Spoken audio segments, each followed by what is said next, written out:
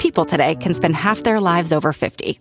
So it's good to be financially ready for what's important to you as you get older, like a family vacation.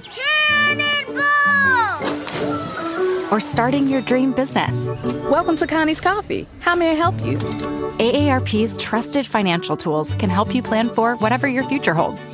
That's why the younger you are, the more you need AARP. Start planning today at aarp.org/moneytools. Want to connect with a family member who doesn't speak your language? Then check out the language learning program Rosetta Stone on desktop or as an app. Rosetta Stone is designed to immerse you in the language you're learning through an intuitive process. Plus, the True Accent feature even gives you feedback on your pronunciation. And with a lifetime membership, you have access to all 25 offered languages. Get started today. Visit rosettastone.com/pod50 to get 50% off your lifetime membership now. That's rosettastone.com/pod50 for 50% off. This isn't your average business podcast, and he's not your average host. This is the James Altucher Show. Today on the James Altucher Show. Scott Galloway has successfully been predicting the future on my podcast every single time he's been on. So he came on when he wrote the book Before about Facebook, Amazon, Netflix, Google. He wrote a book called The Algebra of Happiness. And now, I don't know how he got this book done so fast and got it out there, but the book is called Post-Corona: From Crisis to Opportunity. This book is the map of what's going to happen next in the economy, for the virus, in every industry from education to technology to healthcare and on and on. Scott is so good at kind of seeing these trends and how they will play out, and it's always a pleasure to talk to someone like this. He's so intelligent. Without further ado, Scott Galloway.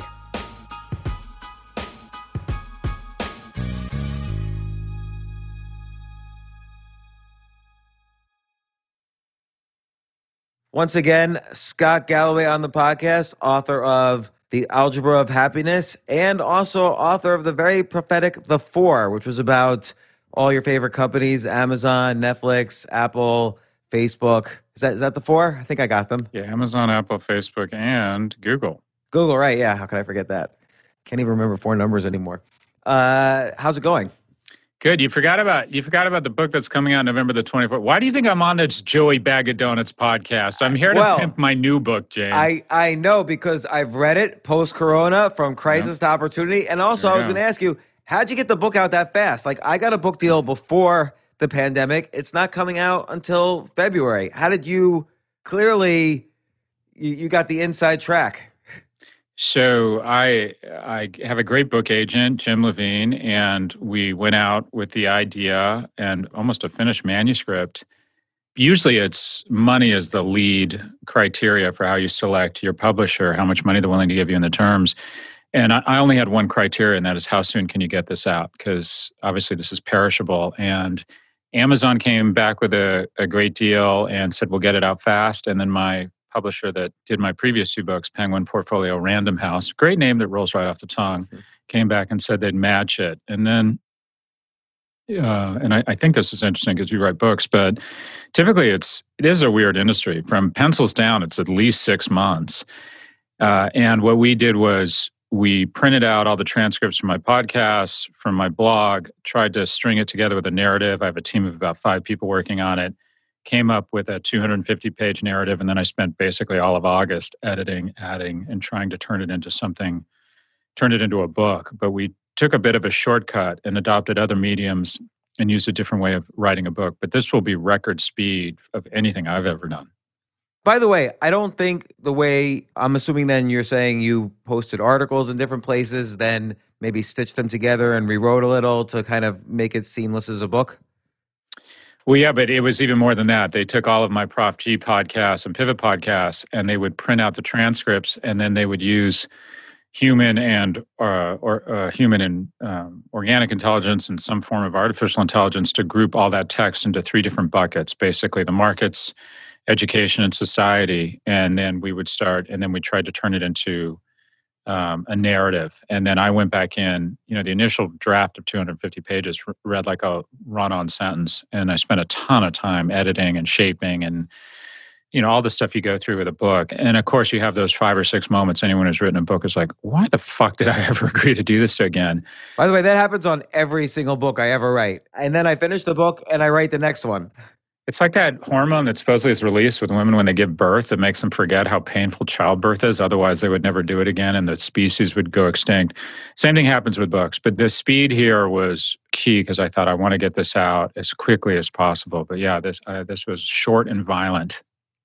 And as usual, you make predictions about what's going to happen next, what's going to be disrupted next, what's the future of different industries. It's all good. But how are you doing? How did you do during? You came on the podcast in March and we talked about the pandemic a little. But what's been going on? Have you enjoyed life?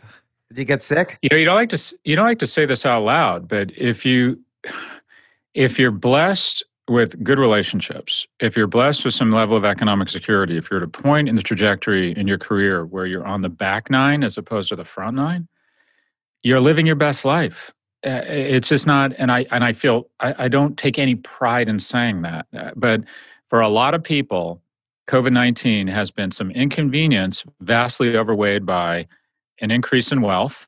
I own tech stocks, which have rocketed up. More time with Netflix, more time with your kids, less commuting. My life was 200 days on the road. I traveled 250,000 miles a year. I know you do speaking gigs. I do speaking gigs. I was in the client services business with L2. So I used to commute from Florida, where we both are now, to New York, Sunday through Thursday. I've taken 10 or 12 hours a week of airports and planes out of my life. So, again, I'm conscious of the fact that this is white privilege, extraordinary blessed, self-conscious saying it. But if someone had said to me 6 months ago, we want you to spend a ton more time with your kids, a ton more time watching, The Queen's Gambit and The Mandalorian, and we want you to have time to write a book and you can do all your talks and teaching. I'm teaching 280 kids in 2 hours remotely, and you can spend a ton of time at home. I would have said, where do I sign up? Having said that, knowing 250,000 Americans have lost their lives obviously is incredibly devastating. I don't know what lies around the corner for all of us, but yeah, the last 6 months, I don't want to pretend that it's been rough on me. It hasn't. It's been, quite frankly, it's been a nice time in my life, and I cringe even saying that. How about you, James? Yeah, I'm similar. I work on almost every project I do. I work from home, and the things that I do outdoors were all closed down. And I have a wife and 5 kids, and so it's plenty of people to keep me company. And you're right. Here's what happened though. So I probably saved about 30 hours a week on things I would normally do outside the apartment that I no longer had. And you tend to fill up the time. I ended up writing 2 books instead of just 1, and doing all sorts of other activities. So It's been good for that as well. Although I've missed other things, I've filled up the time almost too much. It's an opportunity. Everyone has an opportunity to say, all right, what do you leave behind? You leave commuting behind. Are there certain relationships you leave behind? Are there aspects of your career you leave behind? Are there certain elements of spending you leave behind? This is an opportunity to take the Etch-a-Sketch that is your life and shake it and redraw some lines. I think it's a really interesting opportunity. I always say, be the man your kids think you are, to sit down and say, there's my professional life, there's my spiritual, my emotional life, and there's my relationships. And is this an opportunity to hit a reset button and, maybe leave some stuff behind? What was the biggest thing you hit reset on? I'm trying. I'm a selfish person, and I'm self-aware to know that. I'm trying to invest more in relationships at work. I'm trying to be more generous, but I'm trying to be, like I said, the man my kids think I am before they're too old to recognize I'm sort of full of shit. I'm trying to be a more generous person. I'm trying to be less selfish and less self-absorbed, and not every fucking thing that happens in the world immediately think, well, how does it affect Scott? To try and absorb that and think, okay, how does it affect the people around me? Just be more mindful of other people and other people's feelings and emotion. Trying to leave some of the selfishness behind. Well, what's an instance you can point to where you can say that's an example? I'm trying to there's some people in my life that struggle with substance abuse, and I'm trying to be more supportive and mindful and less judgmental. I'm trying to move to how I help and be less judgmental. And what I found is, to date, this is how you should run your life. I'm smart. Clearly, you're fucked up, and I'm smarter than you. And this is how like tough love. And instead of just providing love and support that's sort of unconditional. And it's difficult for me to get there because I see them making mistakes and I want to intervene or inject myself because I'm very good at living other people's lives for them. I've spent my whole life giving advice. So when you're good at it and you make a good living at it, you start to believe your advice is good. And even if you can advise the CEO of a Fortune 500 company and get paid well for it, it doesn't mean you have any license to advise people on their life. And I'm just trying to be less judgmental with some people in my life who are struggling with substance abuse. Oh, I'm sorry to hear about the people, and I'm sure your advice is good for them. But yeah, sometimes there's a lot of good books about how to, particularly for friends and relatives and loved ones of people who are addicted to something, about how to basically change or help on changing their behaviors without directly saying to them, like, hold on a second, I'm just going to get this book right here. Hold on. It's like 3 feet from me, but I got to get it. This is a really good book that was highly recommended, Beyond Addiction, How Science and Kindness Help People Change, a Guide for Families. So that was highly recommended when I was in a similar situation. So Scott, did we do it right? Did we do it wrong? And what's next? You write all about it in Post-Corona, which I highly recommend to anyone who is scared about what's going to happen next. In some cases, you might be more scared, but let's talk about it. Like sometimes when I look at the data, I think, oh my God, nobody has any clue the horror that is going to happen next. And other times I'm a little bit more hopeful because I think ultimately it's hard to actually know. But I'm probably the most scared that I've been since I've started, writing about these topics.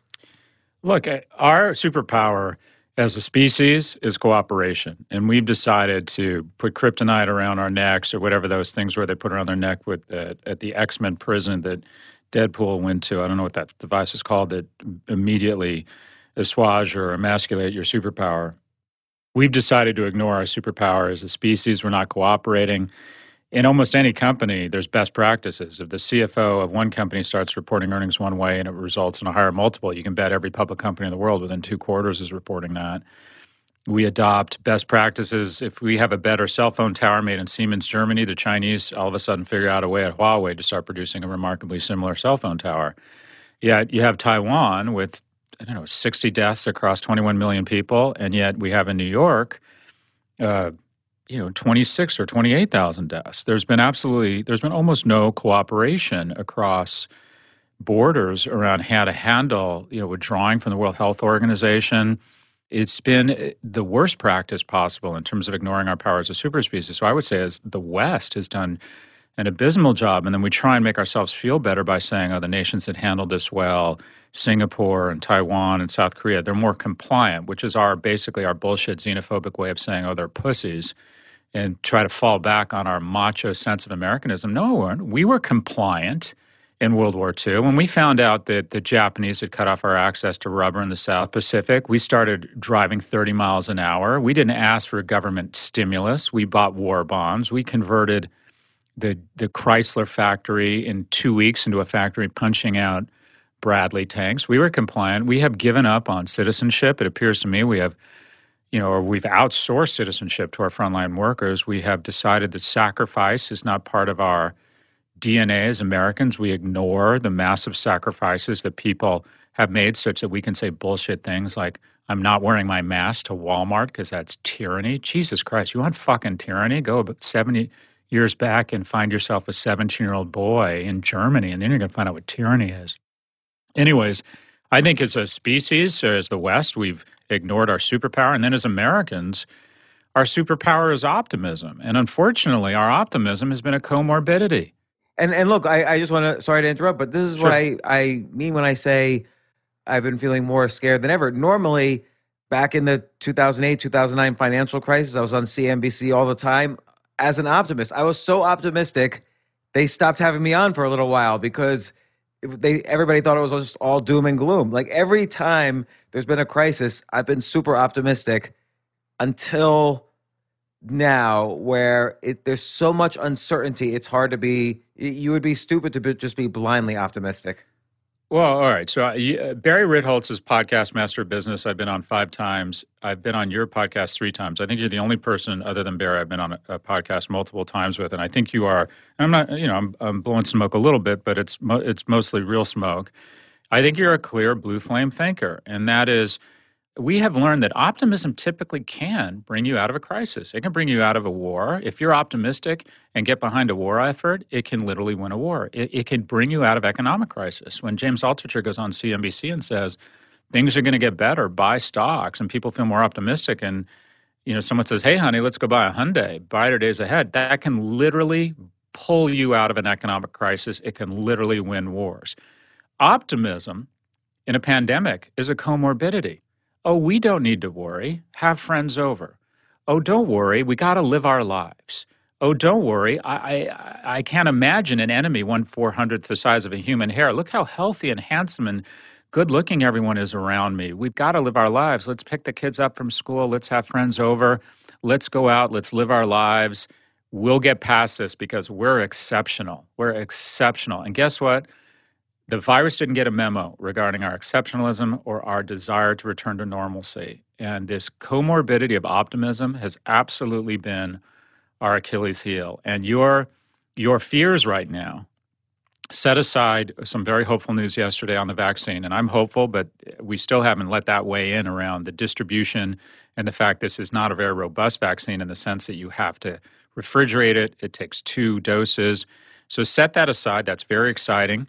We have not yet experienced a winter with COVID-19. And loosely speaking, if you look at outbreaks, if you look at hot zones, one of the key drivers and the key signals is when people have to spend time indoors. It started spiking here in Florida about the time it started getting really hot. We all had to withdraw to air-conditioned closed spaces. When the Northeast, when the Midwest, when the Rust Belt, when it starts to get cold up there, this could get really fucking ugly. I mean, really world-class ugly. And nobody wants...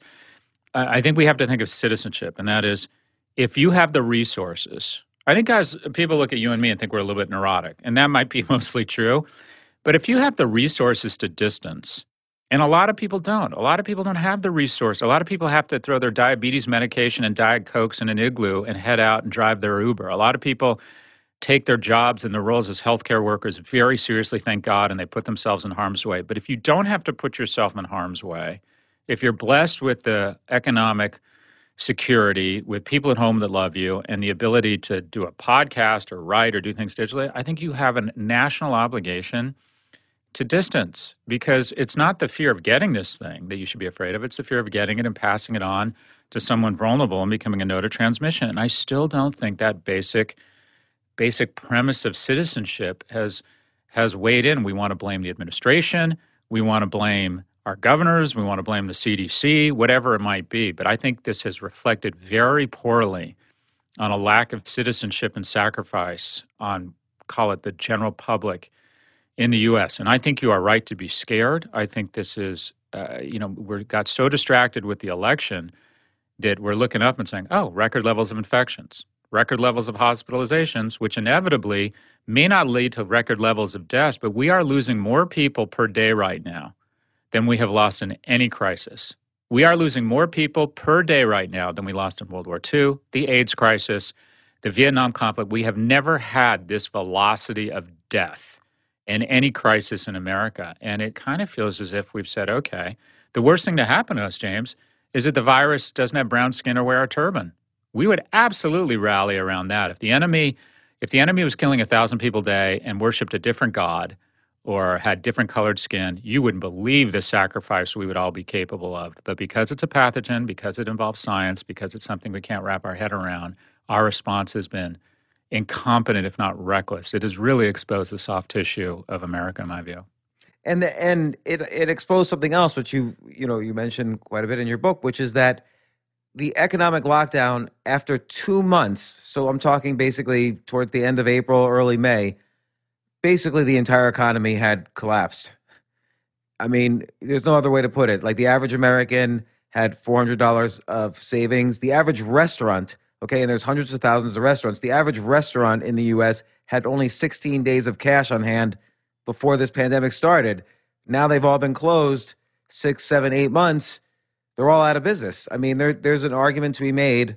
And again, this is all with best intentions. Close down the restaurants, have 25% capacity, do this, do this. But the reality is, like in New York City, where it's going to be cold for a good 5 or 6 months, 95% of restaurants are going to probably go out of business unless there's help or unless they don't close. I don't know what they do. But, this is all of the destruction from the pandemic, which I agree has been horrible, is going hand in hand with the fragility of the economy, which I honestly don't see a pathway to normalcy from this. And I'm trying hard. Like, we all are pretending like things are normal now when there's another stimulus package probably coming. And, we're still, I tell people, and you mentioned it in the book too, a lot of the $2 trillion in the last stimulus package has not been spent because it was kind of allocated incorrectly, that it's still just sort of existing in bank accounts and not doing much else. It hasn't really done what it was supposed to do, which is increase the velocity of money, increase inflation, get people excited about buying things in their community, and so on. And I doubt the next stimulus will do it either. There are several stats that just blow my mind and kind of illuminate the proportion of this crisis. And one of them is that we have been tracking savings rates, the percentage of income Americans save by household, for I think 40 or 50 years. It hit a new record this last quarter. Americans have never saved as much money. We're in a crisis, and Americans have never saved as much. Our savings rate is at an all-time high.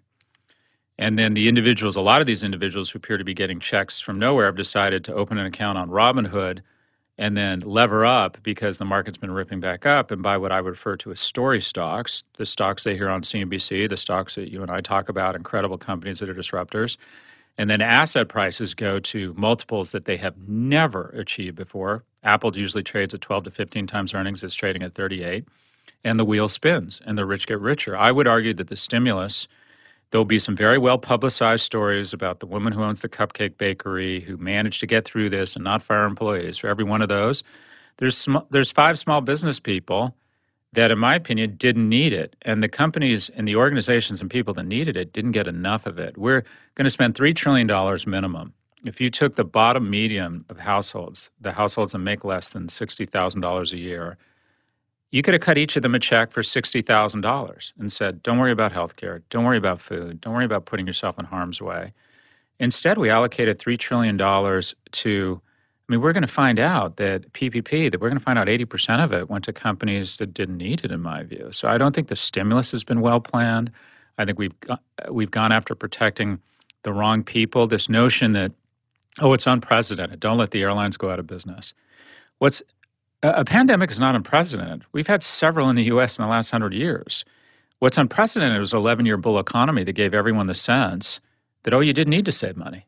You could use all of your free cash flow. We're an airline. We could use 94% of our free cash flow to buy back stock. And if there's a rainy day, don't worry about it. It's always skies are blue. And to a certain extent, they're right. The government's weighing in and bailing them out because they have names like American or Delta. And for some reason, we somehow think of airlines as being these great employers and Americans, so we're going to go in and bail them out. But we have not prepared for this. We've put 40 to 50% of the population through strange fiscal policies, through regressive taxes in a position where they don't have, 4 weeks of savings?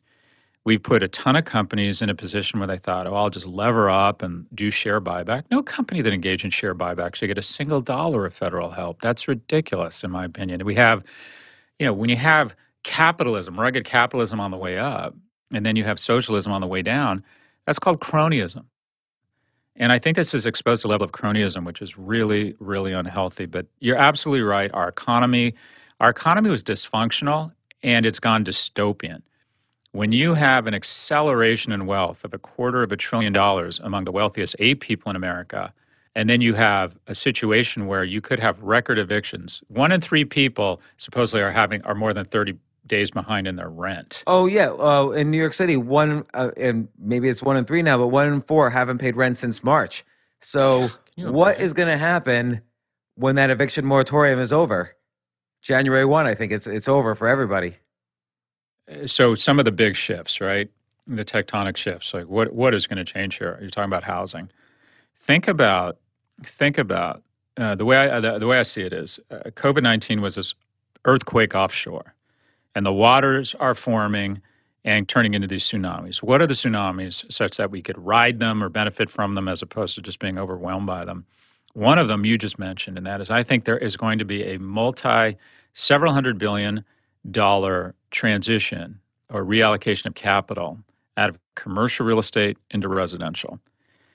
My first job was 1251 Avenue in the Americas, where I worked for Morgan Stanley, 88 floors, lived at work because I was working in investment banking.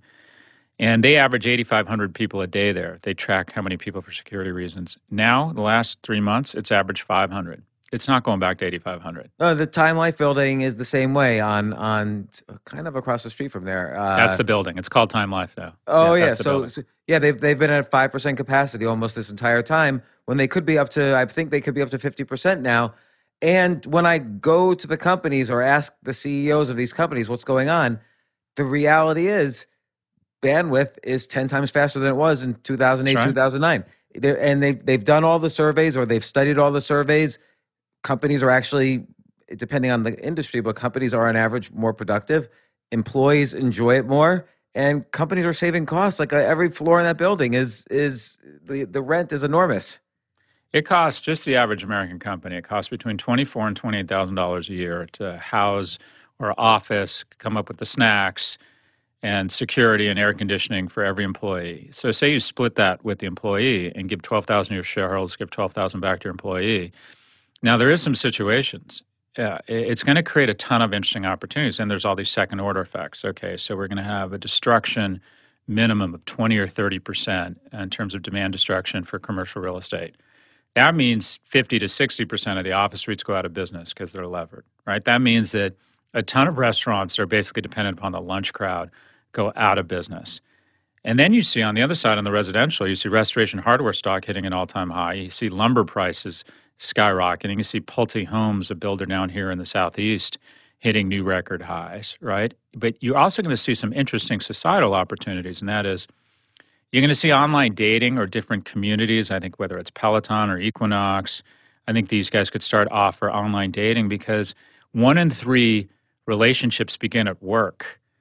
And what happens when you're 24 and you can't find your mate? You can't make friendships at the same velocity. You can't establish professional relationships because you're at home. I mean, it's better to be lucky than good. You and I are lucky. You and I are on the back nine of our careers. We have our relationships. We have professional trajectory. But younger people do want to go back into the office. And the one anomalous thing about this is that if you look at Facebook and Amazon and Google, they're actually doubling down on office space. Or at least Amazon and Google, they're renting more space. And Facebook is in Midtown in Manhattan, recognizing that the secret sauce of their company is a woman who's a Dartmouth grad, who's double E, and she wants to be in an office and she wants to be in Manhattan. And that should be our next conversation is how cities are going to do. But it's interesting, some tech companies, Pinterest, are tearing up their lease and writing big checks. I cut my landlord a check for $1 million to get out of my lease. But there are some companies who are doubling down and saying we need young people. But on the whole, the reallocation of capital out of commercial into residential is going to be just staggering. That is one of the big waves coming out of this pandemic. So let's talk about that for a second because I don't know if people really understand what it means. So residential real estate's very different from commercial real estate. And a lot of residential real estate, for instance, in the city is, I don't want to say the majority, but there's a lot of mom and pop landlords, bought an apartment in the 70s, now they live somewhere else. They rent it out to students. There's 600,000 students normally who go to New York City. All of that's going away. So let's put a pin on that for a second because that's unclear. But commercial real estate, it's usually these big companies own these buildings, rent out office space.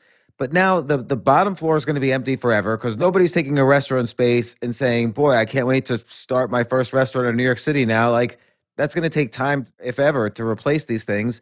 And floors are going to go empty. And these commercial lenders, they're over-leveraged too. They're over-leveraged like any other American. They can't pay their money back. What's going to happen? And people think prices are just going to go down overnight. That's not true either. No, there's price discovery. Right now, they're in the state of what I call denial. And that is if you hear a CEO of an office REIT on an earnings call, they talk about how everyone can't wait to get back to work. Yeah, there are some people who can't wait to get back to work. There are a lot of people who aren't going back to work, who have figured out a way, they have the currency and the leverage and the support at home and the technology to not go back to work. And then there are probably the biggest cohort is people who will go back to work, but they just won't go back as much. They're much more comfortable, and their boss is much more comfortable with them working Thursday, maybe Friday from home, which is going to create just unbelievable demand destruction. And the question is who registers the losses? And this kind of goes to the future of New York. And I know you have some thoughts around this. But if you think about, there's just no getting around it. The people who have the mortgages on those big buildings, who own retail office space, are going to get crushed. And then ultimately residential will get hurt in New York because I don't know what you do with those midtown office buildings other than convert them to condos. I just don't know what you could do with them. They're not going to need as much office space, as much retail space. I think they get converted to residential, which puts huge pressure on residential. But what we have in New York is over the last 20 years, real estate prices have outpaced inflation. And it's now $2,500 a square foot for a nice loft downtown. If that comes down to $1,500, that's not the end of the world. I think New York could actually become younger. If crime doesn't come back, if the tax base doesn't get eroded too much, if we continue to attract innovators and companies and young people, you could see New York getting less expensive and younger, which isn't necessarily a bad thing. The other fork in the road is what happens if it digresses into a cesspool of no services because we can't afford to support our services because all the whales that were providing a ton of tax revenue, including James Altucher, all moved to Florida, right? So what happens? Are we starting an inexorable downward spiral, or are we going to have a 2 or 3 year reformation where it comes back? Great place to be a young person because it's less expensive, and there's a bunch of cool little startups that wouldn't have dreamt of starting a company in Manhattan. Another city, San Francisco, I just think is screwed. San Francisco for a product would be best described right now as bad but expensive. LA as well. I think LA is somewhere in the middle. It'll be interesting with LA because what'll be interesting is that's more about the streaming wars and media, and I still think LA is a great place to live, mostly because of In-N-Out Burger and the Hollywood Bowl and Zuma Beach and all that good stuff. But San Francisco right now is a hellscape. It's crowded.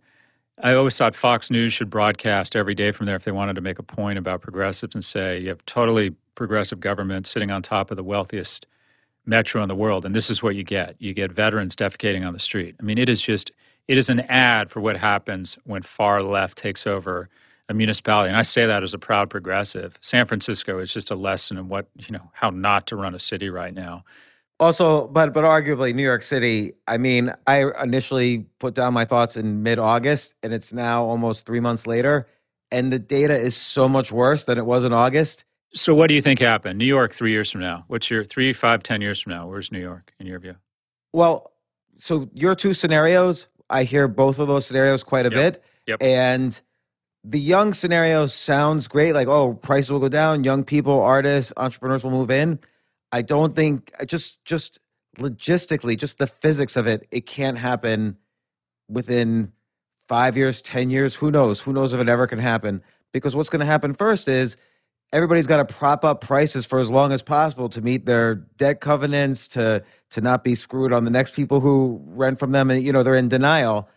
Meanwhile, the ecosystem of Midtown, the ecosystem of Broadway is down. Mm-hmm. So, like you mentioned, all these restaurants are going to go out of business. All these hotels are going to go out of business. But critically, and tourism's plummeted. So that means sales taxes are down. So basically, every part of your tax base, every single spot where you get revenues and profits in New York City is gone. I mean, there's 1,000 people a week moving just from New York City to South Florida. Yeah. Vacancies are at an all-time high. Yeah. And everybody's there's no velocity of money in New York. Not to get technical, but if you get $1, you spend it, it goes to Seattle, it goes to Amazon. It doesn't go to the local store anymore. So there's no prosperity that comes from just general circulation of money. So that's another thing that's hitting the city. The remote is not going away for so many reasons, productivity, cost, but also liability savings. Nobody wants to get sued by someone who gets the pandemic, at work. And so what's going to happen? Garbage collectors are fired, teachers, EMT workers, police, firemen, all city workers. And then there's the death spiral down because then fewer businesses move in, fewer tourists, fewer residents. 600,000 students are going to school remote.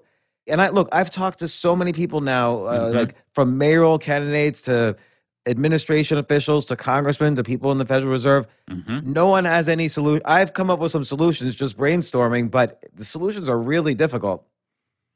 Yeah. So look, I mean, it gets, you can see how the flight, I would say conservatively, it's probably 1 in 2, but 1 in 3 people I know that make over, call it $1 million a year, people who make a very good living, who lived in the Northeast, have called me in the last 6 months and want information. I've lived in Florida for 9 years and want information about Florida, about schools. I'm not exaggerating. Like 50% of anyone I know in the Northeast that makes over $1 million a year has called me in the last 3 months and said, tell me about schools in Delray. Tell me about housing. It's unbelievable, the migration that is being inspired by basically sunshine and low taxes. The optimistic scenario around New York is that, okay, so there's going to be huge pain registered. And I'm hoping a lot or most of that pain is registered by people who've made a very good living the last 20 or 30 years buying and extracting rents from commercial and retail real estate. The families, the REITs that own those properties it's just going to be a bloodbath. The question is the crisis deep enough where we say, okay, we start to rethink our relationship with some unions and some workers in New York? I'm a member of a union, I'm pro-union, but when it costs 11 times as much to build a mile of subway in New York as opposed to any other major city, probably things have gotten out of control, and the crisis might provide cloud cover to somewhat right-size our municipal expenditures. And no governor, no mayor has had the cloud cover to do that, because if the subway goes on strike, no one remembers always trying to right-size the economics of our city. All you remember is you can't get to work and you're pissed off. So I think there might be an opportunity there. The biggest thing, the reason why the glass may be half empty here is as someone who has, if you take a list of the 20 quote-unquote super cities around the world, from Hong Kong to Sydney to Paris to Seoul to LA to San Francisco to New York, I have spent 60 days at least in 17 of them. And New York is singular. Everything is fighting for number 2. Everything is fighting for number 2. Young, ambitious, creative people who want to make magic with their lives and their work go to a city. They go to a city. The really ambitious people in the world all have this notion where they gotta, whether it was Louis Vuitton hiking into Paris barefoot, whether it was explorers going into Madrid or to Lisbon to raise money so they could get a ship and take off and try and conquer new worlds, the most talented people in the world are drawn to cities. And the best city in the world, if you like cities, is singular. And it's the city we're from. It's New York. And so I think you're always going to get this crazy alchemy of human capital drawn to the greatest city in the world. I think London takes a big hit. I'd say London maybe is number 2, or some people would say, oh no, it's Sydney. That's too fucking far. Or Hong Kong. Who wants to be in Hong Kong? I mean, it's just, I can go through them all. On Paris, try and find a great scene at a bar or a lounge on a Wednesday night in Paris. It isn't there. It isn't there. I agree with you. And here's what I appreciate the most about New York compared to every other city that you just mentioned is there's a diversification of subcultures. So no matter what you're interested in, that subculture not only exists in New York, it's the best version of it on the planet, no matter what you're interested in. But the problem is even those subcultures are dispersing. I mean, the optimistic news about the country is that all of these skills and talented people and money are going to the second-tier cities, Dallas, Denver, Austin, Nashville, Charlotte, even Philadelphia or Miami. But I'm scared for New York, and I think it's a lot of the leadership. And I'm not just talking about de Blasio. Everyone trashes him because he deserves it, but it's just everybody is in denial. Yeah. Hey, look, I don't think there's any getting around it. It has 3, 5, maybe even 10 years of pain. But as long as we have that attraction to the best and brightest young people, and I still think it's there, I think if New York or Brooklyn goes to $1,000 a foot instead of $2,000, and Manhattan goes from a one-bedroom apartment goes from $4,000 to $2,000, the people that get hurt and the people that benefit there, I'm not sure the city doesn't come out of this as strong or stronger. I just think it's a decent amount of pain. If you look at economic history, cities actually do well post-pandemic.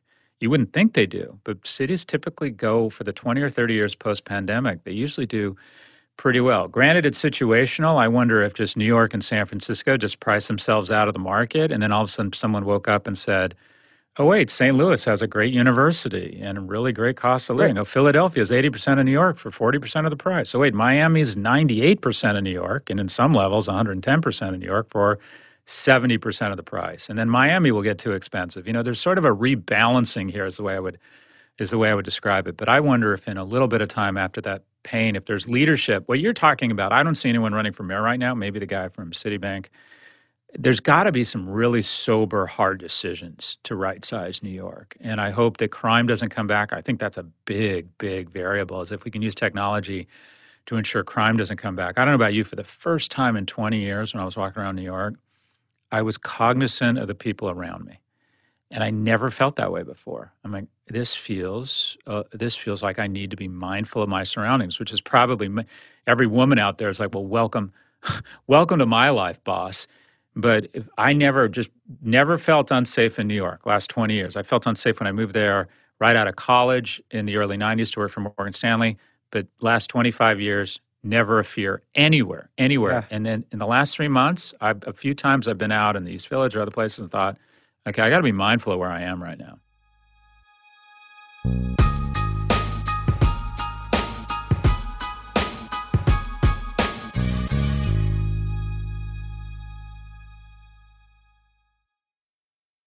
I have to say, Airbnb has changed my life.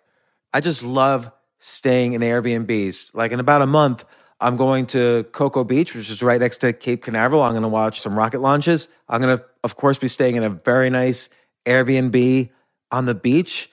And it's just such a great experience. Like the whole world is available to us now because of Airbnb. But whenever I'm at an Airbnb, I always realize, the home that I left to come to this Airbnb, I could be making money on that right now by hosting and being an Airbnb myself. So, and I've known people, I had a friend who basically, made a living from turning his home into an Airbnb. So if you have a home, but you're not always at home, you do have an Airbnb there. And it can easily fit into your lifestyle, and it's a great way to earn some money. Your home might be worth more than you think. Find out how much at airbnb.com/host.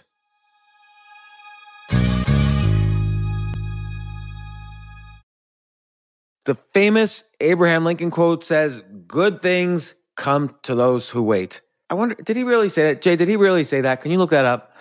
Regardless of who said it, that's only part of the quote. The full quote is, "Good things come to those who wait, but only the things left by those who hustle." Well, if you're a business owner and want the best people on your team, the same applies. And listen, I've interviewed 1,500 people now and a lot of entrepreneurs. I can safely say the one thing consistent among all entrepreneurs and CEOs, the successful ones, is that it's all about the people you surround yourself. If you hire well, you're going to have a great business. And, thankfully, ZipRecruiter puts the hustle in your hiring. So you find qualified candidates fast. This is so important, and I want you to try it. You could try it as a potential employer or employee. You could try it for free at ZipRecruiter.com/James. ZipRecruiter's smart technology finds top talent for your roles right away. Immediately after you post your job, if you're hiring, ZipRecruiter's matching technology starts showing you qualified people for it. And I will tell you that I signed up on ZipRecruiter as a potential employee. I just wanted to see how it works. And right away, it started matching me with really amazing potential employers. So give it a try at ZipRecruiter.com/James. Let ZipRecruiter give you the hiring hustle you need. See why 4 out of 5 employers who post on ZipRecruiter get a quality candidate within the first day. Just go to ZipRecruiter.com/James to try it for free. Again, that's ZipRecruiter.com/James. ZipRecruiter, the smartest way to hire.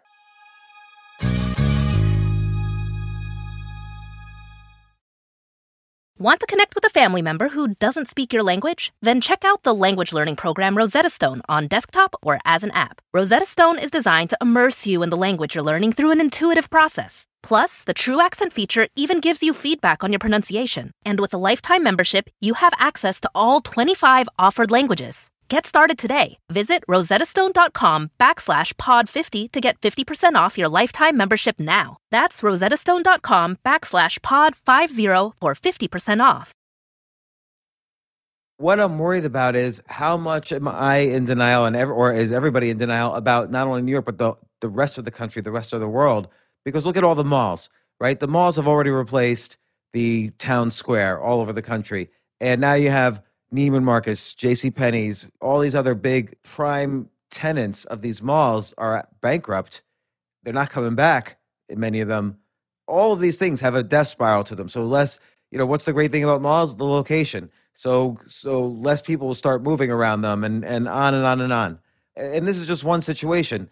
What's going to happen when the IRS is a mess this year, or when, I don't know, right now we're seeing the stock market go up. So one of the theories I have about the stock market going up, of course, Starbucks is going up. Every mom and pop coffee shop has gone out of business. They basically have finally become a monopoly by accident, by just simply shutting down all the restaurants and cafes that were not financially secure, which is essentially 99% of them. So this is going to continue for a while. Yeah, but what you're having is this, again, COVID-19 is more of an accelerant than a change agent. And every year we were seeing the 2 or 3 biggest players in every category garner more and more share.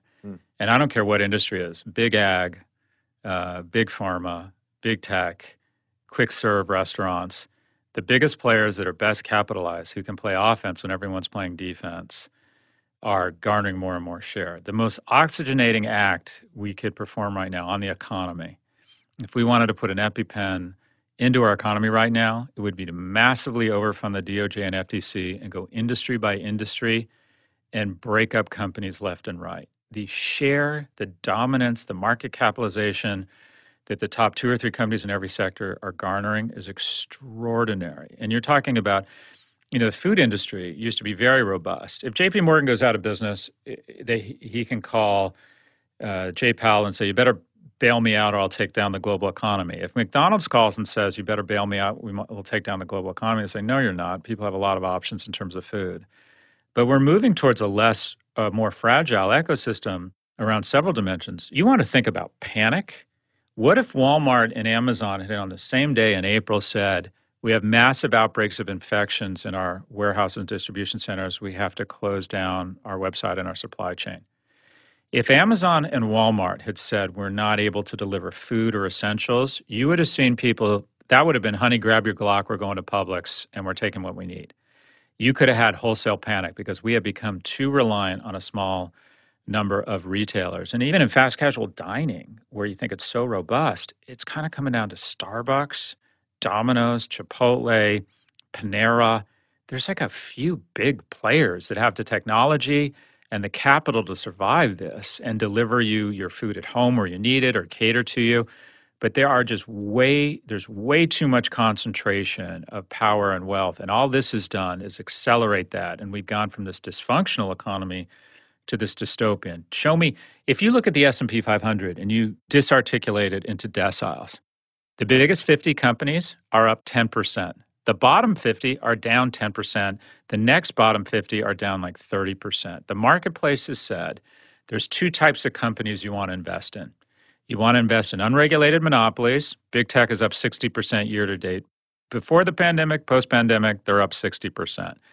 And then the other cohort that's performed really well is companies that are too big to fail, because the market senses on the way up, they get to capture the gains, and on the way down, they get bailed out by the government. And this is really unhealthy. When the drivers, the economic success of our society, largely stems from either monopolies or companies that are too big to fail, you lose the engine of growth. You lose the engine of job growth. You lose the engine of innovation, which is small and medium-sized businesses. We need to absolutely oxygenate the economy and go in and have the mother of all trust busting. So could it be that the financial security, though, of an Amazon and a Walmart, because not only are they're both too big to fail and they're profitable, they have 1 billion customers all around the world and so on. Do you think that's what keeps them going during times of hardship like a pandemic? Else they might have closed down.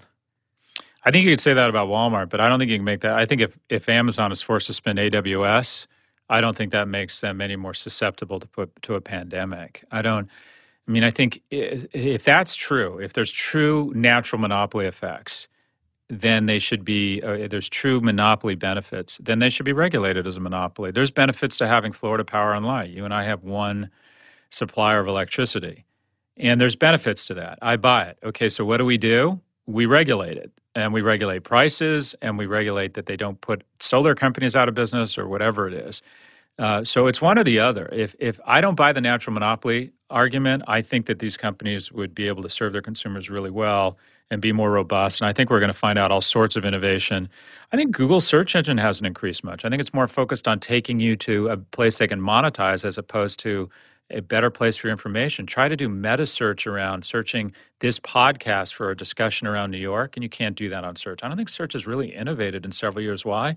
Because they don't need to, or the majority of the innovation is around how do we get Scott and James to click their second click to be a PLA or a place we can further monetize. So I think we're going to find that there's, just as we found in Bell Labs with cell, with fiber, with data, with optics, I think we're going to find there's a ton of innovation waiting to be unleashed when we break up these guys across tons of sectors. Look at Uber.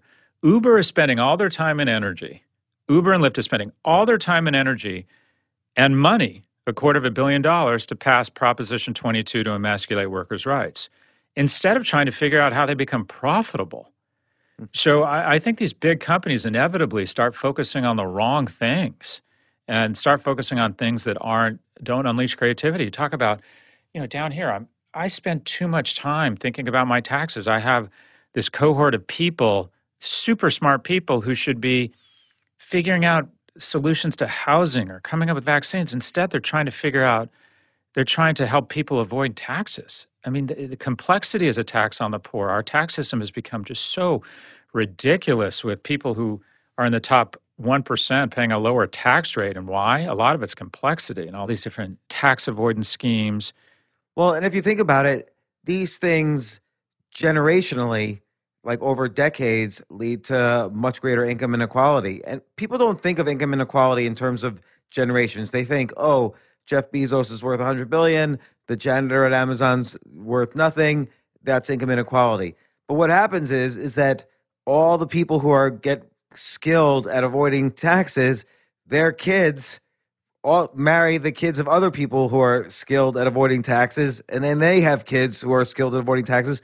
Meanwhile, on the other end of the economy is the people who never have any savings, and their kids inherit that and marry other kids of people who don't have savings. It's that America's not as what's it called when you could move up classes in a single generation? Meritocracy or income mobility? Yeah, mobility. America's not as mobile with class as people think. I mean, there is class mobility built into the system, but people don't use it as much as people think. Hence, generation over generation, tuitions get greater and greater, rents get greater and greater, and then it really becomes haves and have-nots. And this pandemic is just kind of, like you said, it's just accelerating that right now. So a lot there. So just some examples. We are losing a generation of leaders and scientists right now. And in our public schools, low-income kids and middle and higher-income kids, and there's not a lot of higher-income kids left in our public schools, so that's created a whole problem in a casting. But in the public schools, low-income kids largely kept pace on math and science with their middle-income cohort, their peers. Once we hit the pandemic and we went to remote learning, lower-income kids have dropped off the face of the earth. 50% of them have fallen well behind their middle and upper-income peers. Why? Because mom has to go to work. She can't stay at home and sit next to the kid when he or she is doing their math work. Their iPad gets stolen or their iPad is out of date. Maybe they don't have broadband. And you have distinctive the ethical issues here, and do we really want to live in a country like that? We're going to lose a whole generation of doctors, scientists, leaders, ministers, counselors, because these people are... We're going to see, just as Giuliani likes to take credit for the reduction in crime, and it ends up, according to the authors of Freakonomics, being a function of Roe v. Wade, that we didn't have an entire generation of kids born into households that couldn't afford to take care of them. we're going to see a generation of kids in a decade from now that just aren't prepared for society, that fell off the map, and we're going to reverse engineer it to this pandemic where we decided to put $2 to $3 trillion in the hands mostly of people who didn't need it. And then we let an entire generation of young people fall off the map. Well, add to that, too, the $1.6 trillion in student loan debt. It's an entire generation of kids has never been so burdened with debt. They have to work. They can't start companies or take chances or be innovative. So again, like, I want to be optimistic, and there are opportunities. Right now, there's more opportunities to start a business than ever, probably. But it's hard to weave through the macroeconomic possibilities here because there's not that many. I mean, we're going to get another stimulus. There's going to be more money in the system. Money in the system flows like in a poker table. The people who don't know how to play poker, you want them to have the most money because then it'll end up in the hands of the people. It'll end up in the hands of the richer people at the table. Yeah, there's velocity. Yeah. Yeah. So you mentioned two things, starting a business and then higher ed or student debt. You're an entrepreneur. I'm an entrepreneur. I think it's going to be a great time to start a business in 1 to 2 years. Real estate will be less expensive. People will be less expensive. Companies and purchasers will be open to buying from new businesses. If I look at the 9 businesses I've started and I try and find the signals to distinguish the winners from the losers, the only thing I can discern is when I started companies in a recession, they succeeded, and when I started companies in boom times, they failed. Your cost base, your DNA, your sobriety, your grit is just a company comes out battle-trained when it started in a recession. You get overpriced people, overpriced real estate, consensual hallucination that you can wallpaper over a shitty business with cheap capital when you start a company in a boom time. Almost every company I've started when the economy is hot has failed. Almost every company I've started in a recession has done well. In 1 to 2 years, when we're kind of in what I think is we're going to be in a full-blown recession, if not worse, it's going to be a great time to start a business in my view. Having said that, you have to be in a position to have the credentials, to have the demographics, to have the benefit. And when I say demographics, it's just easier for white males to raise money in a city than it is for a black female to raise money in a small town. There's just no getting around that. And your credentialing, right? Ideally, you dropped out of Harvard and went to work for Bridgewater.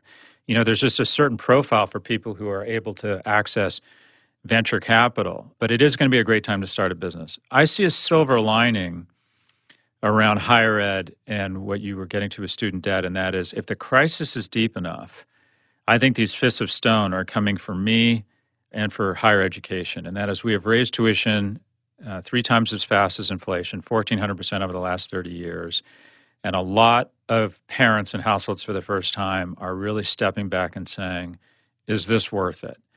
And the top 20 schools will all benefit. They'll get stronger. They'll maintain their pricing power. But there might be an opportunity for the big land-grant universities, the University of Texas system, the Cal State system, Florida State, Michigan, who educate 2/3 of our students to embrace technology, small and big tech, and massively increase supply. Stop this whole bullshit trying to be a luxury brand and brag about the fact that UCLA, when I got in, was 60% admittance, and now it's 12%. Stop that. Just stop it. Ignore the rankings and go back to our rightful place of income mobility and taking unremarkable kids and moving them up, dramatically lower tuition, dramatically increase acceptance rates, and also get rid of this bullshit Gestalt complexion notion in the U.S. that the only path to success involves a traditional 4-year liberal arts degree. There's got to be other paths. We need companies, in terms of a reset, big companies have to get rid of this notion that you need a security pass and a bachelor's degree from a world-class university to work there. That means your company isn't adding value to society. The primary people that are able to get a degree, there's 2 cohorts that can get a degree from an elite institution. Children of rich kids are 77 times more likely to gain admittance to an elite university if you're from the top 1% income-earning households. And then what I refer to as freakishly remarkable 15 to 17-year-olds.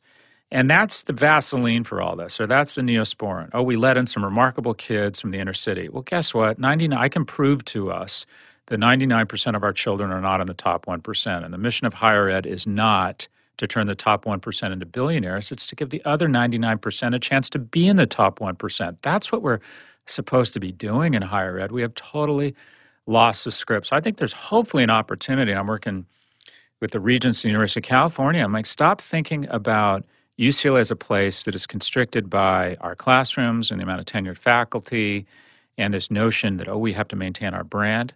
No, you don't. Double the admissions. If you take 50% of your classes online, you double supply and we can double admissions. And we don't have just freakishly remarkable kids wandering around here. We just have remarkable kids. You know what also like you could do is a lot of kids are better served right now instead of taking a remote class at UCLA or Stanford or whatever, they're taking remote classes at Coursera, but having the credits have reciprocity with the UCLAs of the world. Well, that's a huge innovation. So a company like Outlier, an interesting company, and my company, Section 4, does online. We're trying to do elite marketing and strategy electives at 10% of the price of an elite university.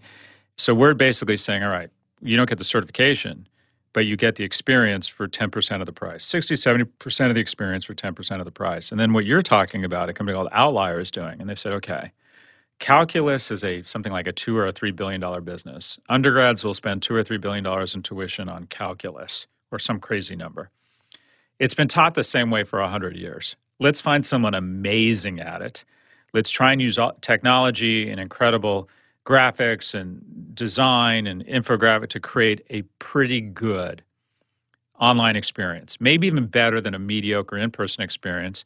And let's charge kids $300 instead of $6,000 or $7,000, which is what you pay at a private liberal arts institution. They're saying, okay, let's do an arbitrage here. There might be an arbitrage around 2-year junior colleges where more kids go to junior college for 2 years, which delivers education at much lower cost. And then they transfer to the kind of name brand school. But we absolutely have to stop preying on the hopes and dreams of the middle class and affect what you described as this transfer of wealth of $1.5 trillion that makes them more risk averse, stops them from forming households. I do see that as an opportunity, though. I think the crisis is forcing the marketplace to rethink education. I think the arrogance and self-aggrandizement that defines university leadership has been their chin that they keep sticking out, and I think the fists of stone of COVID-19 are coming for it. The reckoning is overdue. But I'm hopeful we're going to come out of this with increased admittance rates, increased supply, and lower costs. It's time. Just like, Manhattan real estate got way out ahead of itself, tuition in my industry has gotten way out of ourselves. We're not luxury brands. We're public servants, and we need to return to that. And if you were a young person in your early 20s now, what entrepreneurial opportunities would you start thinking about? So we talked about waves, right? Residential, anything involving the home is going to boom, and there's a ton of opportunities. And I try to think, okay, what are the waves? Because I think it's better to be good at Google than great at General Motors. It's just, I go surfing once a year, and I went to Baja where the waves are perfect. I can convince myself I know how to surf, and then I come back to Florida where the waves are just Florida, and I realize I can't surf. So you want to get to where the waves are great. You want to get in front of a big wave. There's some huge waves forming. We talked about one, the transition from commercial real estate to residential. Another huge wave, probably the biggest wave in the last 30 years, other than maybe the internet, if you will, is the reallocation of capital around healthcare that will no longer flow through hospitals and doctors' offices, but flow through smartphones, smart cameras, and into your home. If you think about it, James, 99% of the people who contracted, endured, and developed the antibodies for the novel coronavirus didn't enter a doctor's office, much less a hospital. And regulations have come crumbling down because of emergency measures. Doctors can now communicate directly with their patients. They can prescribe things over digital. They can have pharmaceuticals delivered directly to the house. They are figuring out where every Wednesday I have a nice woman come to me and test my entire family for COVID-19, just as a general practice. I think Amazon Prime is, as a feature of Prime, going to start offering diagnostics and testing. I think they will deliver your package and then rub a swab in your nose or some form of that, or there'll be an app that does something like that, or there'll be just as you have an espresso coffee maker, I think there'll be some sort of diagnostics tool in your kitchen that helps your family be healthier and absorb healthcare through a distribution mechanism called your home. Just as e-commerce was shifting distribution by taking stores and turning them into warehouses and then taking your house and turning it into a store, your computer into a store. 17% of our economy, or approximately $4 trillion, is about to get thrown up in the air and land in places other than a hospital and a doctor's office. I think people want to not only get treated at home, I think they want to die at home.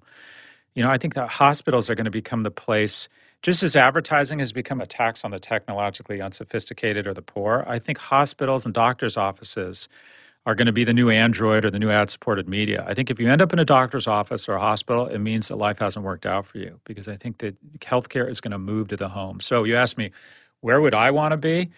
If I were just an economic animal, I'd want to be in remote healthcare or telemedicine. I think that is going to mint the first trillionaire. I think the startups there are going to be huge. So there's already like software, like remote video software, so that doctors can see patients. There's all the rules for privacy, encryption, and all that kind of stuff. What other stuff in telemedicine do you potentially? There's a lot of mental health care telemedicine. There's a lot of prescription doctors doing telemedicine for easy prescriptions. What other kind of stuff do you see?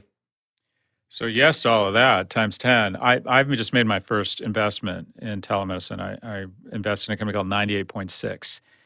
And it's primary care delivered over your phone, and they sell through the enterprise. So for $200 a month, an Exxon or a Sandoz or a Warby Parker can provide to all their employees primary care on their cell phone. And if someone says, "I'm not feeling well, I think I have a UTI," they answer a series of AI-driven questions that gets them to the right doctor, and the doctor's informed when he or she comes on. And then the doctors get to work from home. They have more flexibility. And 30% of the outreach from covered 98.6 patients is people communicating with them while they're in a meeting. They're making it so seamless and frictionless to manage your healthcare. And then someone might say, the person on the line goes, "Yeah, it is. It sounds like a UTI. Answer me the following things. I've written you a script. It'll be there within 60 minutes. And the idea is getting off your heels and onto your toes, because a big part of the costs around healthcare and loss of productivity is that we play defense around it instead of offense. We don't want to go to the doctor. We hate the loss of anonymity. Doctors' offices, maybe with the exception of gas stations, are the worst retail in America. It's retail. What are the retail? Imagine going into a Nordstrom or Sephora, and the person behind the register has a plexiglass thing that they slide back, and they ask you to fill out a bunch of paperwork that you already filled out before you can buy anything there. And then they ask you to wait. And then you go in, and the person who's there to sell you the product and make the money comes in, seems stressed out, and is there for maybe 10 minutes and leaves and writes you a script to go get another test somewhere else. No, you can't get your La Roche-Posay here at Sephora. You got to wait. You got to talk to me about it. And then I'm going to write you a script to go to Macy's and buy the sunblock you need. And then you got to come back, and I'll tell you if you got sunburn or not. I mean, this is retail. And the retail is so poorly managed. The entrenched incumbents have made so much money, specifically insurance companies, that they have gotten in the way of any sort of innovation. And I think COVID-19 is breaking down a lot of those barriers. And I think you're going to see innovation across these across these distribution systems we call our handheld phones and smart cameras and voice. I think you're going to be able to ask Alexa, do I have a fever or a cold? And it'll ask you a series of questions. Maybe you go to a touch-based screen, and I think it's going to be able to tell you, and then it's going to say, all right, we own PillPack. We'll send you your Z-Pack or whatever. I think there's just going to be so much.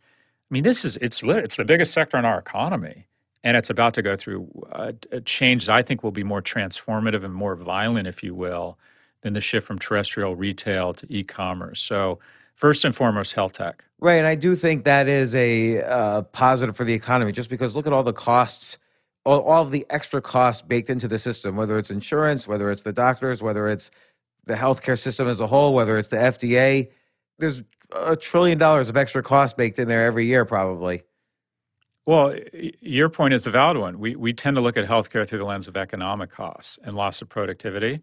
What about the non-economic costs? A mother who has a childhood suffering from childhood diabetes, and let's be honest, it's usually the mom, spends 10 to 12 weeks a year of her life managing that child's health care. Imagine if you were able to free up most of that. Imagine how much more money that woman could make. Imagine how much more time and care she could provide across the rest of the household. Imagine how much more self-care, such that she doesn't end up sick or mentally ill at some point in her life. Think about how much time it takes to go get well. Just the friction and the bullshit and the anxiety around the delivery of healthcare. It's ripe. It's gotten more expensive, and the outcomes aren't any better, right? The life expectancy in the U.S. has gone down 3 of the last 4 years. Infant mortality is still not even in the top 10 in terms of nations. The outcomes, unless you're wealthy, have not gone well. So health tech, number one. Ed tech, number two. My industry is a $700 billion industry in the U.S. Tonight, I'll teach 280 kids, James. I have 280 kids taking brand strategy. They each pay $7,000. I think that's about $2 million to listen to me do what I'm doing here with you for 12 nights, right? $170,000 a night. I thought, Jesus Christ, what are the margins on that? The margins on this class, and granted, this is exceptional because I get to come on podcasts like yours, so kids want to take my class. Margins must be 95 points. So what other product in the world gets $2 million at 95 points of margin? Can you name one? I came up with one. I could only think of one product. I mean, in terms of gross margin, I would say Google. Okay, but but an individual, they have near 100% margins.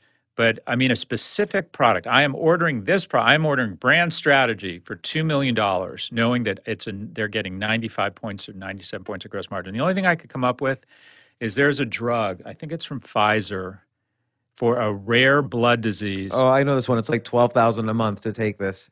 Oh no, it's 2.1 million. 2.1 million a month? There's a new drug. I'm sorry, it's for a muscular atrophy ailment, and the drug is basically a cure. It's a miracle drug. It's a very rare, devastating disease that's fatal, and you basically waste away and then die. And this drug cures it. Full stop, cures it. And it's not a huge market in terms of numbers, so they charge $2.1 million. So my brand strategy class and a life-saving drug, and at least I say, all right, the life-saving drug has crazy fucking technology. Some genius, some immigrant technology spent his whole life, never kissed a girl, never went to the movies, never bought a nice car, just said, I want to better humanity, and worked their ass off their whole life to come up with this miracle drug. And then the company sitting on top of it said, I know, we're going to charge $2 million for it. Okay, I get that. I don't want to say they deserve the $2 million, but I get it. I get $2 million. I get $2 million because a bunch of kids want economic security. They want to be able to support their families. They want to be able to support their husbands and their kids. They want to have a nice life. They want to help their parents. They want to live the American dream. So they got to spend $2 million on Scott Galloway? That's just wrong. Right. And this is where, and this even is related to the discussion on cities, but this is related to disruption theory. So as a product or a service gets more expensive because their customers want more and more features and are used to kind of a upwardly sloping price curve, these products and services are easy or commonly disrupted. But because of regulations in education, regulations in healthcare, and so on, classic disruption theory is itself disrupted by government regulation. Well, we create barriers of exit, we create accreditation. Right. These are the most powerful brands in the world, to be clear. Nobody spends no one gives Apple $100 million to put their name on the side of a building on their campus. They'll do that at a university. You know, Apple has nothing on MIT, Stanford, or NCI. These are the strongest brands in the world. In addition, we have, like a cartel, decided that, okay, we're Stanford, we get triple the number of applications we got 20 years ago. Fuck that, we're not going to let anyone else in because we're all drunk on luxury, and every alumni and every donor likes the idea of putting their name on a more and more exclusive Hermes bag as opposed to a Coach bag, and every alumni likes saying, I went to Stanford, even though if you couldn't get in now, think about it, everybody brags I couldn't get in now. Well, okay, that means your kid's not getting in. So there's this crazy exclusivity that's terrible, drunk on exclusivity. We have, we're going to need to rethink tenure. I work with one of the finest faculties in the world. I think a third of them should be put on an ice flow. They're not only unproductive, but they get obstructionist because they feel the relevance slipping from them. And everything points to one thing in higher education, whether it was inviting kids back in the midst of a pandemic, pretending that we were going to have some sense of normalcy. Every decision that administrators and tenured faculty have made over the last 20 years, in my view, is all with one aim. How do we reduce our accountability and increase our compensation? And we have gotten to a point, and the underlying notion of disruption is if you raise prices faster than inflation with no underlying increase in productivity, which we have done in education. If you walked into a class in a university 30 years ago, the fashion is different. They're drinking Tab, not vitamin water. They have old Dell computers or legal tablets instead of their phones. That's about it. It hasn't changed a hell of a lot. I got PowerPoint versus overhead projectors, but it hasn't changed a hell of a lot. What's changed is the tuition and the lack of accountability and the compensation of administrators. 97 of the 100 highest paid public officials in the state of Massachusetts work for the University of Massachusetts. We have created programs and vice chancellor positions and benefits. We have become totally drunk at the trough. There's a bit of a two-class tier system at universities where you have your tenured faculty and then you have your clinicals, your adjuncts, and your lecturers who don't make very much money at all, who carry most of the water. But there needs to be class traders of deans who refuse to award tenure, who start taking a hard look at the costs, most of which are human and personnel costs. And also the opportunity, the fastest 0 to a billion retailers in history, there's a lesson here, were Old Navy, 80% of Gap for 50% of the price, and JetBlue, 80% of Delta, and American for 50, 60% of the price. Give people 80% of something for half the price. That is a great cocktail. Somebody is going to come into education with a decent brand, maybe not a great brand, and offer 80% of what most of us think we're getting in terms of certification and education for 50% of the price. I think, so you asked me, health tech, ed tech, in my opinion, are probably the two biggest areas. Fintech is enormous. So you know more about that than I do. I just think the whole system of cash and payments and contactless is going to be enormous. Unfortunately, places like e-commerce, hardware, social are all controlled by monopolies. So people come into my office and say, I want to go to work in e-commerce. I'm like, that's great as long as you're going to work for Amazon. Don't fool yourself that going to work in e-commerce for any of these other guys is a good idea. They're getting the shit kicked out of them too. I mean, I guess there's some, like you mentioned Shopify in your book, like there's some companies that have been innovative and people wanting to avoid the Amazon seller ecosystem or signing up for Shopify instead. Kids are selling clothes on places like Depop and Poshmark. So there's like up and coming competitors that will get acquired by an Amazon at some point. So like nothing is material now for Amazon. Amazon could buy everything and then not even disclose it. Look, Amazon could buy Airbus and Boeing with the cash they have on their balance sheet right now. So you're right, and that's a good correction. Probably the most innovative company in the last 10 years in North America is Shopify. And it's an interesting lesson that when something becomes so dominant, there's opportunity to be the Uncola of that business. So, for example, Shopify is basically the non-Amazon Amazon. Amazon partners with the retailer the way a virus partners with a host. It doesn't end well for the retailer, right? They say, okay, we get the data. We get custody of the consumer. We get the branding. We get the packaging. You basically just get increasingly lower margin fees for us to take your product and put it on our platform because every day we control more and more traffic online. Websites, e-commerce sites are probably mostly going to go away. Shopify comes in and says, okay, we'll give you the great taste of Amazon. We'll give you fulfillment. We'll give you a platform. We'll give you infrastructure. We'll give you delivery. But you get to hold on to your data. You get to maintain custody of the consumer. You decide the packaging and boxing. You decide what goes in the box. We are truly a service provider. We are a partner. And they're even doing things like they're going to do a partnership with TikTok where they might be able to provide with their service videos, short-form videos that display your product if you're a small surf shop. I mean, they are doing they might even implement some sort of subscription fee or Prime-like feature built into Shopify that you can adopt. This company, which is now worth more than Federal Express, Simon Properties, and throw in DHL, I mean, an incredibly innovative company. The non-Uber or the non-share economy company that I'm very bullish on is Airbnb. They've said, okay, they have an incredible moat. Instead of just having, you and I could start a ride-hailing company in New York, local supply, riders or drivers, local demand, ride-hailers. To start Airbnb, you need local supply, people are willing to rent their apartments, and you need global demand because 95, 97% of the people in an Airbnb in New York tonight are from somewhere outside of New York, and a lot of them are outside the country. Well, maybe not right now, but typically. And this company, I'm really impressed with them. They're putting aside stock for their hosts. They've decided they want out of kind of the exploitation economy that is what I would argue is ride-hailing. And they're trying to starch their hat white. They still have some issues around housing stock and housing prices. There's real issues, but I would describe their hat as being kind of gray, which feels vanilla white or Everest white compared to Instacart and Uber. So I think Airbnb is going to be a monster. I think that's my next kind of big tech, if you will. A lot of the industries you're talking about all have this one hidden word behind it right now, which is remote. So whether it's telemedicine, 100% remote. Yeah, even education, fintech, all this stuff. So we're doing this podcast, for instance, on Zoom.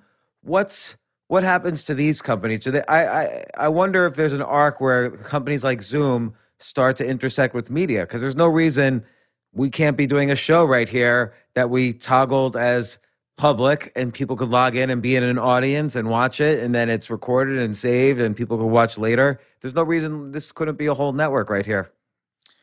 Well, okay, so all the home stocks took a beating yesterday, but when people say they take a beating, they were off. They're down 3% off their 200 or 300% gains, whether it's Peloton or Right. Zoom. Zoom is And now it worth took a more. beating because of a vaccine, which may or may not be anything.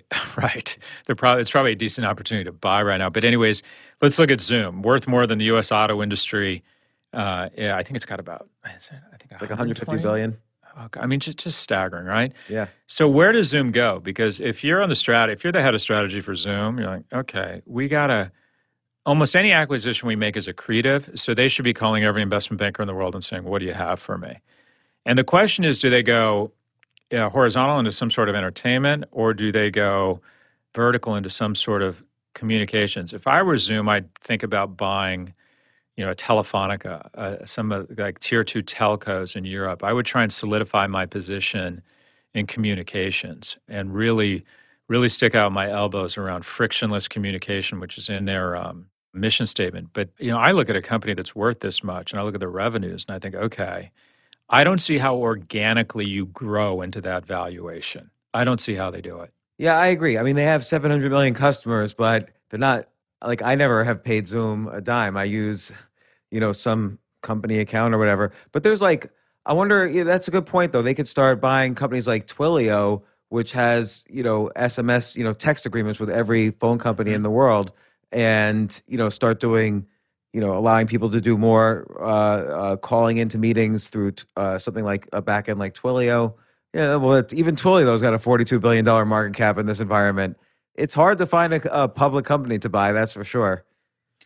Yeah, I wonder, I mean, even I was looking at AT&T, right? I mean, if you think about COVID, it's taken the winners and it said, where are you going to be in 10 years? And it discounts it back at record low interest rates, which results in record multiples on revenues, enterprise value, however you want to talk about it, across the story stocks or the perceived winners or the perceived disruptors.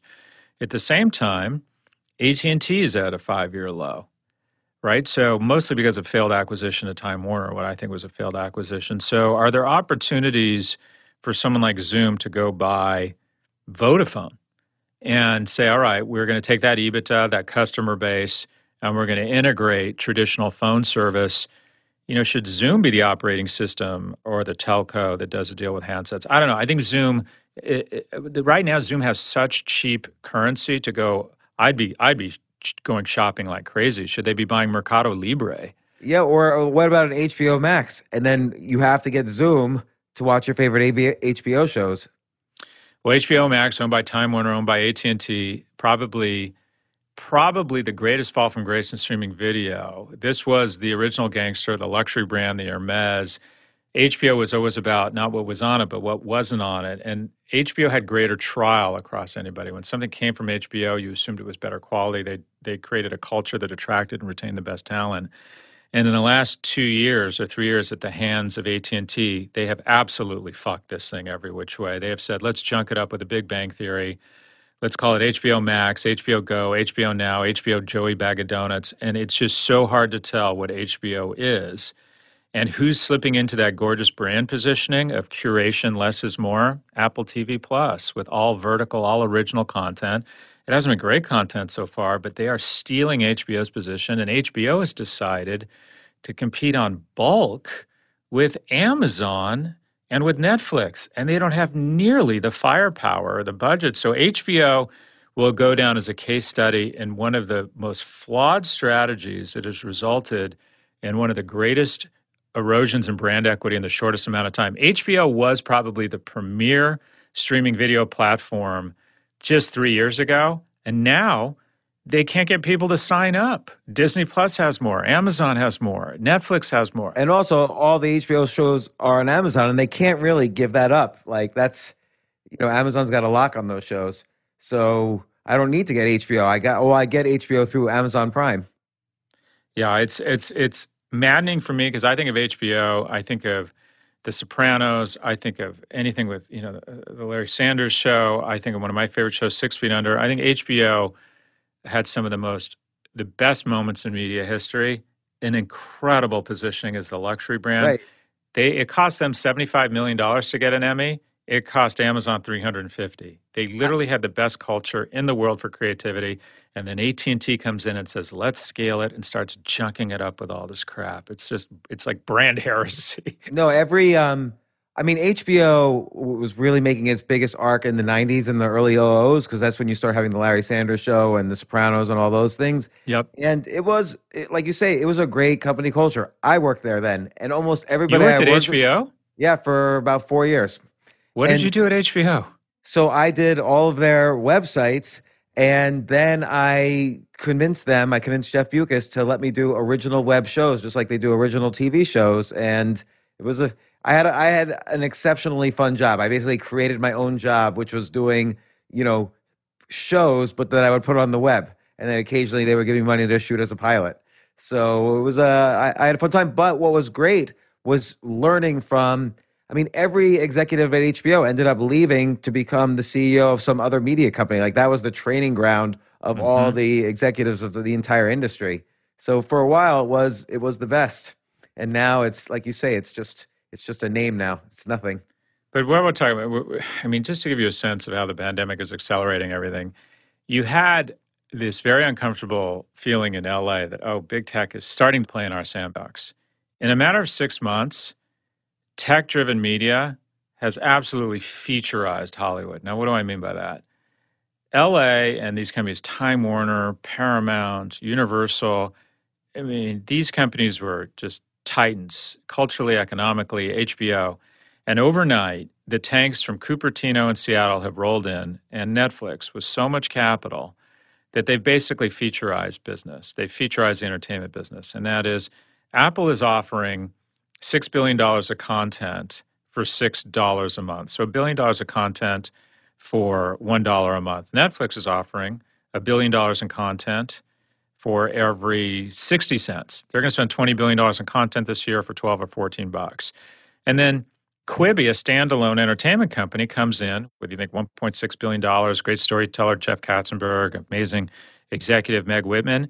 But that comes down to, they were trying to charge $7. That comes down to like $4 or $6 for $1 billion of content, because no media company makes any economic sense anymore unless you have cheap capital like Netflix, or you can monetize it by selling another handset or paper towels. So overnight, the entire media ecosystem has become a feature to sell more of the core product of big tech. You take in what is one of the most robust, impressive industries in America, and overnight, everyone was saying, well, big tech's coming for us. It was like it got so late, so early for media, so fast. These companies, what the fuck does Comcast do? Peacock, what is Peacock? Disney, with unbelievable assets, is flat over the last 5 years. One of the most incredible companies with unbelievable assets can't figure out what to do right now. Why? Because the deepest pockets in the world that can monetize content through other businesses that trade at a much higher multiple are coming in and flooding the market with amazing programming that the traditional guys just can't compete with economically. So we have an entire industry that has become a feature of big tech. Yeah, that's why I think there's so much uncertainty now. And uncertainty is always a poison for the stock market, but I think the stock market's living large on the stimulus, which hasn't really been absorbed by the economy. It's like one of those, things you eat which never gets digested in the stomach. This stimulus money that came in has never been digested by the economy, and it just floats up into the stock market without being fully digested into the system. And then there's going to be another stimulus package, which is neither here nor there philosophically for me. Like, I hope that people who are hungry get some of the stimulus and can eat again. They've been eating, but there's been a lot more poverty lately. And I don't know. I just don't know what's going to happen. I think the next year is going to be very telling. And politically, we're so polarized that stretches people apart. In terms of the cooperation you mentioned at the beginning of the podcast, just don't know what's going to happen. I hope. I'm trying. I'm like you. You and I are brothers from another mother. I think we see the glass is half empty. By the way, everybody claims to be an optimist. Without pessimists, it's a very dangerous world. You have to have people who say, well, have we thought through X? You wish there had been more people who had been pessimists about the likelihood of a pandemic. When Bill Gates was saying there might be a pandemic, he got really low ratings on TED because everyone's like, Jesus Christ, that guy's a downer.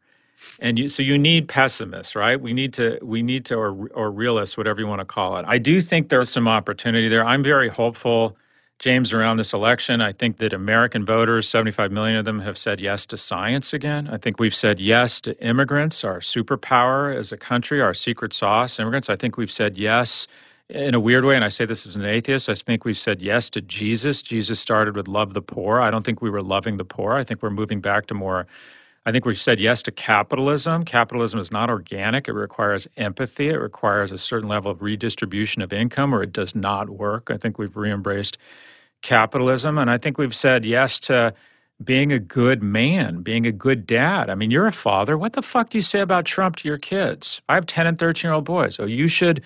The president is the most modeled individual for young boys in the world, and hopefully young girls. Like, what behavior were they supposed to model? So I hope we have illuminated a flair for the world to say, be less nationalist, be more cooperative. I hope we're maturing a generation. Everyone says Gen Z and millennials are such expecting jerks. I hope they look at us and say, you know, we need to stop arbitraging, taking shit out of the earth and spewing shit into the air. We need to stop arbitraging people who don't have a college education and get them to payday loan with their car. We need to start re-embracing the North Atlantic Treaty and join hands with our brothers and sisters in Europe. We need to learn from Asian nations in terms of innovation. We just need to get our heads out our asses and embrace science, embrace cooperation, embrace brotherhood, embrace sisterhood. So I'm hopeful we're maturing a generation of younger people.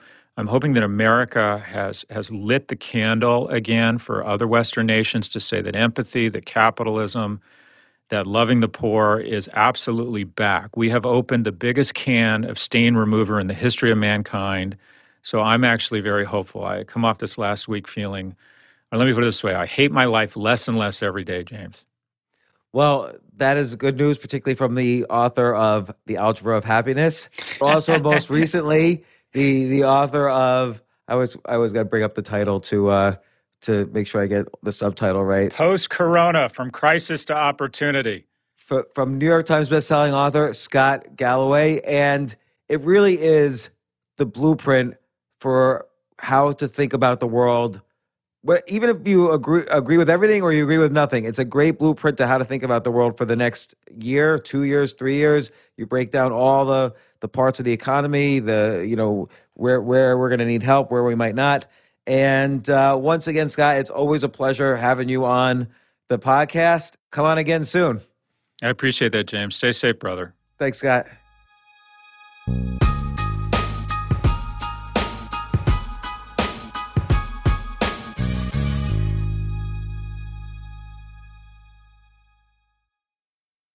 Shopify is the global commerce platform that helps you sell at every stage of your business. With the internet's best converting checkout, 36% better on average compared to other leading commerce platforms, Shopify helps you turn browsers into buyers. In fact, Shopify powers 10% of all e-commerce in the U.S. Sign up for a $1 per month trial period at shopify.com/podcastfree. All lowercase, shopify.com/podcastfree, shopify.com/podcastfree.